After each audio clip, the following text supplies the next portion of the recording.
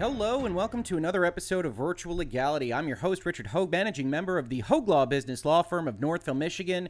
And today we are talking about two of my favorite things, video games and economics. What you see on your screen right now are a couple of the covers, maybe all of the covers, for NBA 2K21, which is going to be launching on current-gen systems as well as next-gen systems. And the big news that came out of 2K's announcement of this game is, as ArsTechnica says, that 2K broke gaming's de facto $60 ceiling and will be asking $70 for next generation NBA 2K1. And this has been a topic of conversation amongst gamers, certainly of a certain vintage like myself, and just on forums for a long time. I had thought, frankly, that there was going to be a price increase during the last generation, really at the start of the PlayStation 4 era. And $60 to $70 always made sense as a likely landing spot, but that doesn't mean that it's the only part of the conversation here. So as ArsTechnica says here, we've been buying AAA video games at a $60 ostensible baseline price point for a long time, certainly throughout this entire 7-year generation. That isn't exactly the full story, of course, if you're in the gaming sphere, if you know the gaming industry at all, because the digital era has raised the ability of these companies to go get additional funds, either from microtransactions or digital deluxe editions or pre-selling season passes or expansions or whatever you might find. Loot boxes, of course, being a topic of conversation. A lot of the places in virtual legality, as well as a lot of the places in Washington, D.C., and in legislative halls around the world. So the price point here is a little bit more amorphous than just your day one AAA budget price point, but it still represents an interesting move to add that $10 at the front end. And in fact, ArsTechnica went so far today, and this is the reason for this video, to really break down why they think the $70 video game makes a certain amount of sense. And I want to say a few things up front. As I just said, $70 doesn't offend the conscience or anything for me. I really do remember the days back in the 90s where I was really excited about getting Star Fox 2, and I believe that was $70. Might have been $80 in the box, but I think it did come with a Rumble Pack, so there you go. And that would be more than $100 now. And there were $100 Super Nintendo cartridges, and this was kind of the way of things.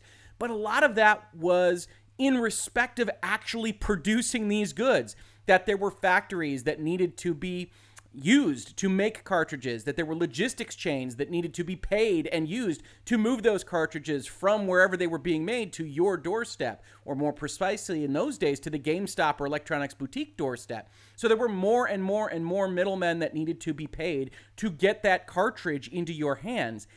And ArsTechnica kind of skips a lot of that discussion. But I want to dive into the article because I think it's interesting. I think there is a lot to talk about this discussion. This is not going to be one of those videos where you finish up here in virtual legality and say, yes, this is right, or no, this is wrong. Mostly what I want to talk about is that there are a lot of details and a lot of nuance. And yes, my undergraduate days, before I was a lawyer, before I went to law school, I majored in economics. This is stuff that I really, really love. And I love seeing places like ArsTechnica talk about them, but I don't think their discussion is quite as nuanced as I would have liked to have seen.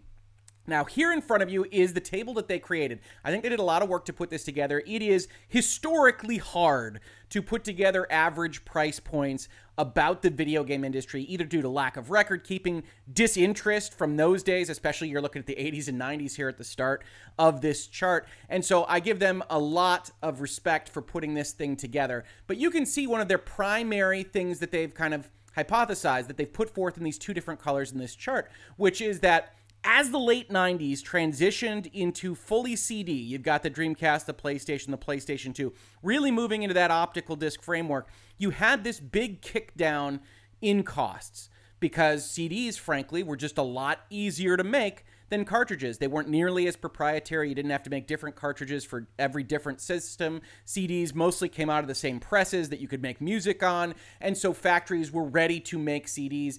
This kind of transitioned into Blu-rays as things went along, but you can see, indexed for inflation, the actual day one cost of a video game has been sneaking downward this whole time. And we know that to be true.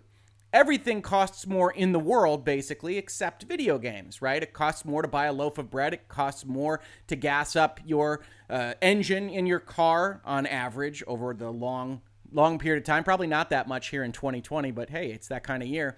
But video games being locked into a specific price point mean that they never adjusted for your dollars going less far in other avenues of your life, that it costs more to pay for groceries, etc. So that locking in effect against inflation tends to lower the actual cost of the product being sold. So this is all true, but one thing that you don't really see is any kind of kick down for the digital environment. We're going to talk about that in a second because I think that's an important part of this discussion. As the article kicks off, last week, 2K made waves by becoming the first publisher to set a $70 asking price for a big budget game on the next generation of consoles. NBA 2K21 will cost the now standard $60 on Xbox One and PlayStation 4, but will get a $10 premium for the upcoming Xbox Series X and PlayStation 5, with a bunch of other additions, as we have grown to expect. It remains to be seen if other publishers will follow 2K's lead and make $70 a new de facto standard for big budget console game pricing. Now, if you've ever studied economics, you know there's certain signaling going on here. Under the laws, really across the world, but certainly in the United States where I'm most familiar, different competitors, 2K, Electronic Arts, Activision, Microsoft, Sony, they aren't allowed to get into a room and say, we're only going to sell our games for $70 now. What they can do is they can go and they can bell the cat. They can be the one that goes out there and they can say, you know what, we are going to add this $10 premium and we expect everybody else to come along with us. And once you hit a critical mass of that, if 2 or 3 of these publishers say, oh yeah, $70 for the next generation, then everybody will, because that's essentially free money and you're no longer competing with anyone. If, however, Electronic Arts says, oh, that's nice, 2K, NBA Live will be $50, then you start to have a fight, and that'll be interesting to watch. But I highly suspect this is a bellwether for what will be a $10 across-the-board AAA game price hike for the next generation. Now, ArsTechnica makes the inflation point here. They say, but while $70 would match the high water mark for nominal game pricing, it wouldn't be a historically high asking price in terms of actual value. Thanks to inflation and changes in game distribution, in fact, the current ceiling for games prices has never been lower. Now, a couple of objections I have here. One, the primary one really, is that price doesn't actually dictate value, right? When we talk about actual value, they mean the cost of the dollars, and that's perfectly fine. They're not being terribly precise about what they mean here, but it's a historically high asking price in terms of actual value implies that the games right now are more valuable in some real way than they were in the past. And maybe to some extent that's true. Certainly a lot more resources are going into making them.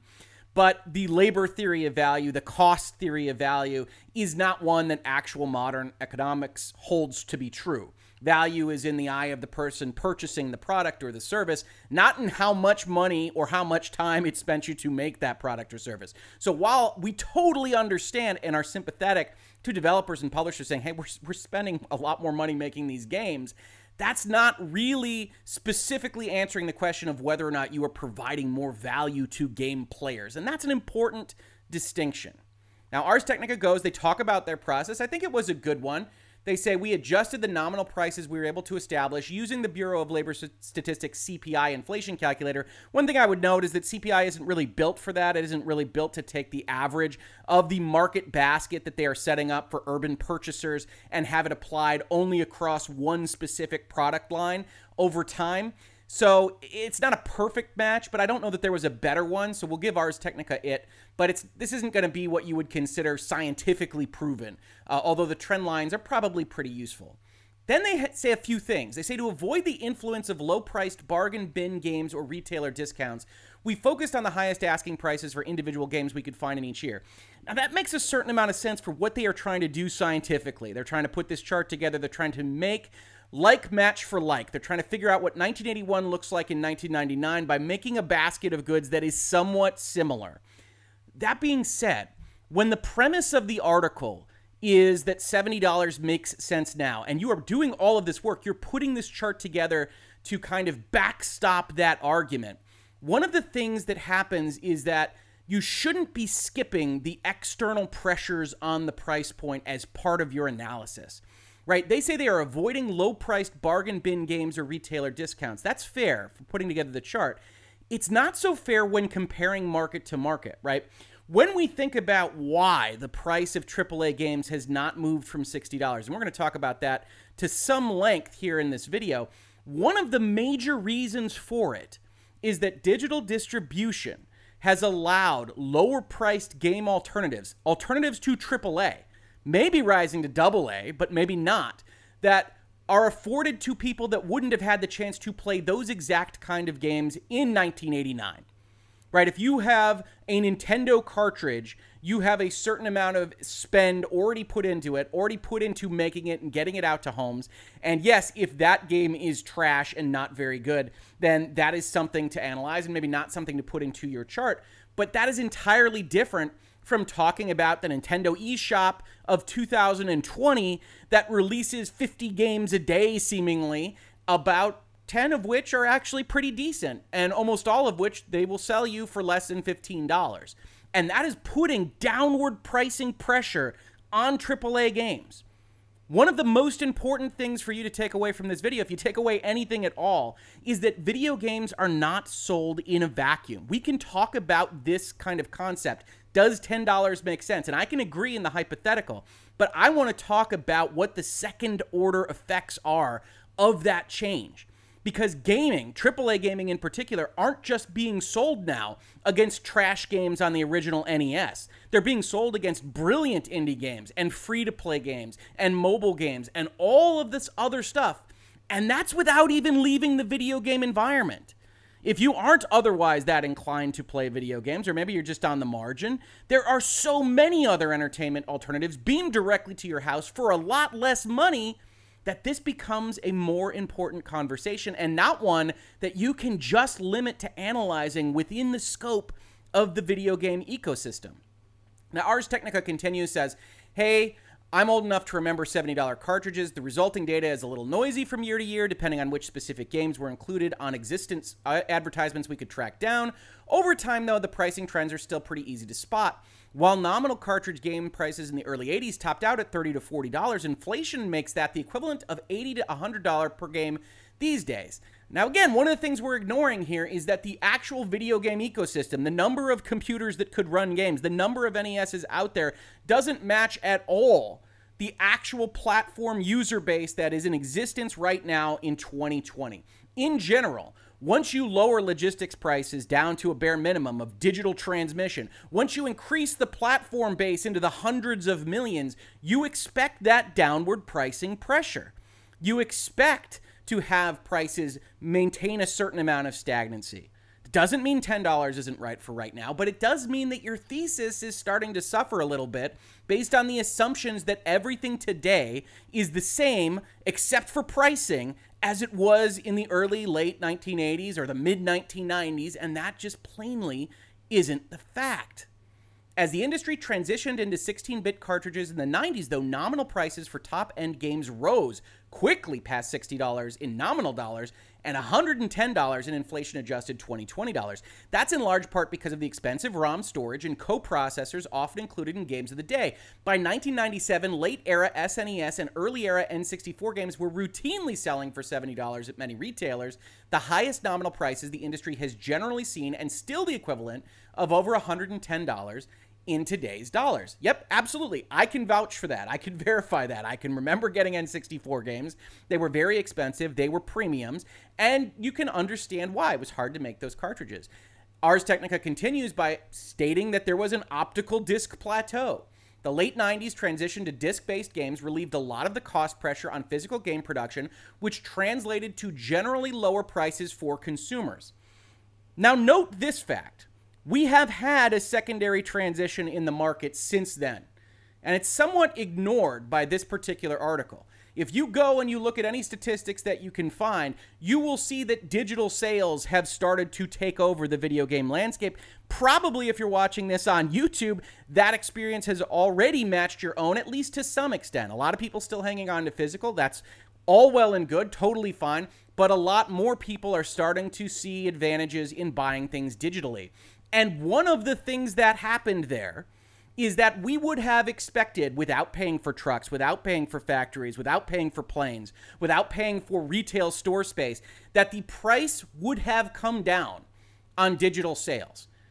That it didn't was, I think, acknowledged as okay as long as the price didn't go up, that we had a certain amount of economic détente that said, okay, you know, realistically, that game I can buy for $60 at the GameStop probably shouldn't be $60 on the PlayStation Network store, because you aren't buying all of this stuff. You aren't spending money on plastic or factories or trucks or planes or on GameStop or what have you, and I should probably get a cut of that somehow. But I also understand the realities of the situation. GameStop doesn't want to sell your games if you're undercutting them on your store. Neither does Target or Best Buy or what have you.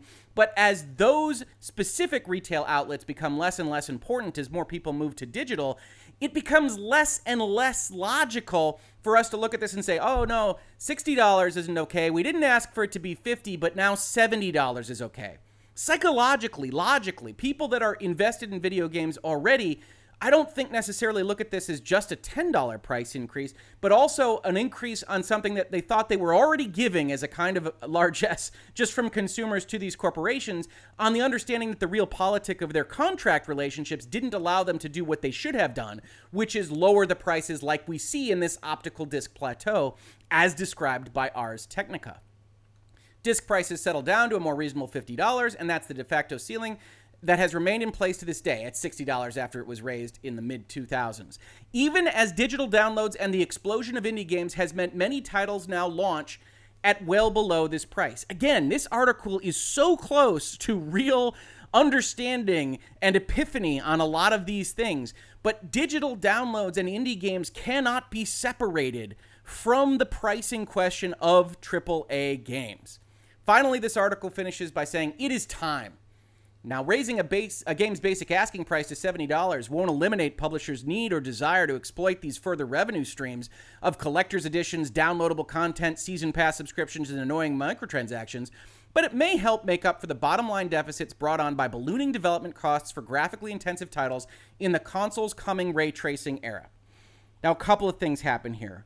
One, I want to give it up to ArsTechnica. They make the right statement here, which is that all that stuff that a lot of people hate, collector's editions, DLC, seasons passes, microtransactions, all that stuff that people hate isn't going to go away for a higher entry asking point. It simply isn't. These developers and these publishers have figured out certain revenue models that get them additional money either to support their product, great, or just to cash in on the product's existence. Less great, but still existent. And as we've talked about in Virtual Legality, a corporation in general can't just ignore revenue streams with consumers that want to spend money on things and probably don't cost that much to support.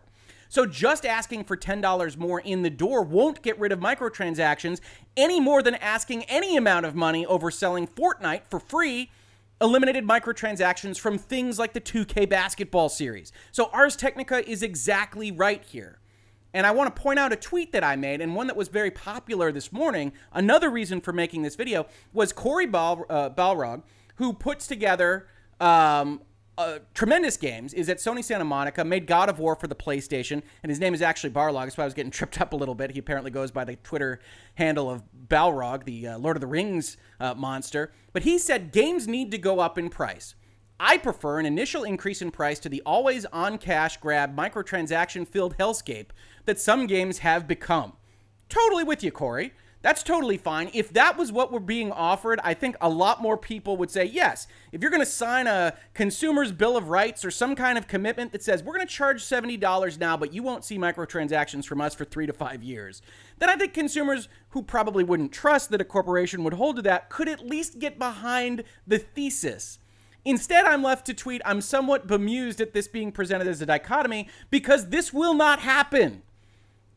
NBA 2K1 is not going to be sold without microtransactions. You're still going to be paying for virtual currency. You're just going to be paying $10 more to get in the door, which ArsTechnica correctly and rightly, and I give full credit to them for, acknowledges. This raising of an asking price won't eliminate publishers' need or desire to exploit these further revenue streams, but it may help to make up for bottom line deficits brought on by ballooning development costs. That second part isn't the consumer's problem. And I say this as someone that loves video games. And I also say this as someone that doesn't necessarily think that you need ray tracing and photorealistic graphics to present a good video game. And I think Nintendo proves that year in and year out. Not that I don't love those games, not that I don't love seeing the detail of The Last of Us Part 2, but I'm not sure that the game loses a lot for being 10% less detailed. But when you've got these ballooning development costs, I say, wow, that sounds like a problem for you. That doesn't mean you get $10 extra from me. And while ArsTechnica is in the business of reporting on these things, and I can totally understand being fine with paying $70, I'm probably fine paying $70. Don't justify it to me on the fact that you're spending too much money making your product. That's a budgeting issue. That's a process issue. That's an organizational issue. And I very much want to see you guys handle it and get better at it and put more games out there that I want to buy and spend money and support this industry. But it's not my problem. Those additional costs may be hard for gamers to swallow. Yes, another consideration. It is 2020. It is perhaps the greatest economic tumult that we will experience in our lifetimes, that both Sony and Microsoft will be selling multiple $100 consoles to get in the door, and then the publisher or developer wants to charge a premium for your having the temerity to go and support the industry day one with what amounts to early access on the next generation of consoles, starts to feel like you're being taken advantage of. So for many gamers, hard to swallow, yes, absolutely. And we're going to get to one other aspect of that hard to swallowness. But it's a real question to do it right now. Now, they probably feel at 2K that the generational transition is the right time to hit the button because it'll be harder in year 2 or year 3. But in particular, 2020 is a tough year to make these claims. That's especially true now that there's so much gaming competition from lower cost and even high quality free-to-play titles. Again, so close to making this combination work. That's exactly right. This is not a market. This is not an environment in which your choice is The Last of Us Part 2 or Halo Infinite. Your choice is The Last of Us Part 2 or Fortnite or Warframe or any number of other indie games that are fantastic. And though ArsTechnica says now it's time, maybe that's right. Who's to say? These publishers and these developers are making their own choices, and they can figure out whether the demand curve and the supply curve will interact in a way that gets them more money in the door. But it is certainly not the only way to think about these things. One other notion that I have that I think that we talked about a little bit earlier in this video is that video games are not being sold in a vacuum. ArsTechnica raises in this article, and we skipped over it a little bit, that these price increases are not that unusual for folks that pay for streaming, right? And that's very well true. Netflix raises their prices every once in a while, a couple bucks here and there, but you can still buy a Netflix subscription, a month of hundreds and thousands of hours of entertainment for what amounts to $12 or $15. And when you start talking about a difference in price at the video game level of $10, you're talking about a difference in price of buying a subscription to Netflix, right? Netflix didn't exist in the 1980s and the 1990s. Nothing like it did. Hulu didn't exist. Any other competitor that you want. You want to watch Peacock or HBO Max? Whatever you like. It didn't exist in the same fashion as it does right now.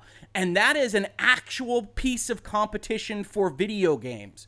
You cannot separate out Netflix and Hulu and HBO Max and all this stuff. YouTube. Hey, hi, Virtual Legality here on YouTube. You can't separate these entertainment options from video games. So when you say you're going to sell something for $70, that $10 can be interpreted by someone else as the difference between them buying Netflix for the month or not. And then suddenly you have an absolute question about whether or not they want to be invested in video games at all. Adding on to that is the fact that you already have the kind of day one penalty box, right? You already have a concept that if you are purchasing AAA games on day one, you're a little bit stupid. And I say that as someone that buys AAA video games on day one. I feel this all the time.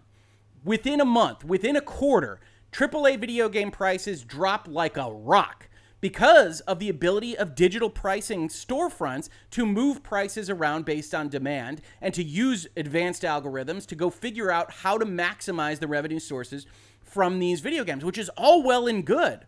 But one thing to note is when you say you're going to drop from 60 to 30, If you're going to drop from 70 to 35, that is $5 real of difference. That is a $5 stupidity tax that you have just added to my psychology. And that $5, again, can buy half a month of Netflix. You do it to me twice, I completely pay for Netflix. And then I start to think even worse about you. You might say, Rick, well, maybe they'll only drop it from 70 to 35 or from 70 to 40. Maybe that's what they wind up doing. But if they only drop things in percentages, and that's probably more likely, you're going to see a difference. You're going to see actual dollars that are going to be lost as part of just increasing that baseline price away from zero. If it were $100 and it went down to 50, you lose 50 instead of 30, whatever it might be. You're in a situation now where that stupidity tax of investing in games at their highest level of value for the developer and the publisher and the console manufacturer, which I like to do because I love this industry, is still essentially charity. Because if you wait a month, you're going to get a better deal. And if you wait 3 months, you're going to get an even better deal. And if you wait a year, you're going to get it for free. July's PSN games, NBA 2K20, the game that 2K is trying to sell this year, only last year, now available to you for free. Because, yes, a year has gone by, but the difference in value of these video games is not reduced to zero over the course of a year. So you have outward pressures, you have downward pressures from indie games, from your own games being sold on free services, from the fact that you want to drop those prices as fast as you possibly can, and then also from the fact that everybody on Earth is playing free-to-play games. You cannot separate the Fortnites of the world from this story. So while I am totally fine with ArsTechnica advocating for a $70 video game price point, and frankly for me, I'm in a blessed enough position that I think that's probably going to be fine, and I'll probably still buy a number of games at the AAA price point. I will feel stupider for doing it, and a conversation like this is not complete unless you consider the entire environment in which AAA games are sold. This has been Virtual Legality for today. If you enjoyed this conversation, please like, subscribe, share. We are constantly talking about the business and law of pop culture seen through the prisms of video games, movies, music, television. Not so much music. I'm not as good at that topic. But if you like this, like, subscribe, tell everybody that we're here. I love to have conversations with new people in this space. If you caught this on YouTube, thank you so much for watching. And if you listen to it as a podcast, thank you so much for listening. And I will catch you on the very next episode of Virtual Legality. Virtual Legality is a YouTube video series with audio podcast versions presented as commentary and for education and entertainment purposes only. It does not constitute legal advice and does not create an attorney-client relationship. If you have legal questions about the topics discussed, please consult your own legal counsel.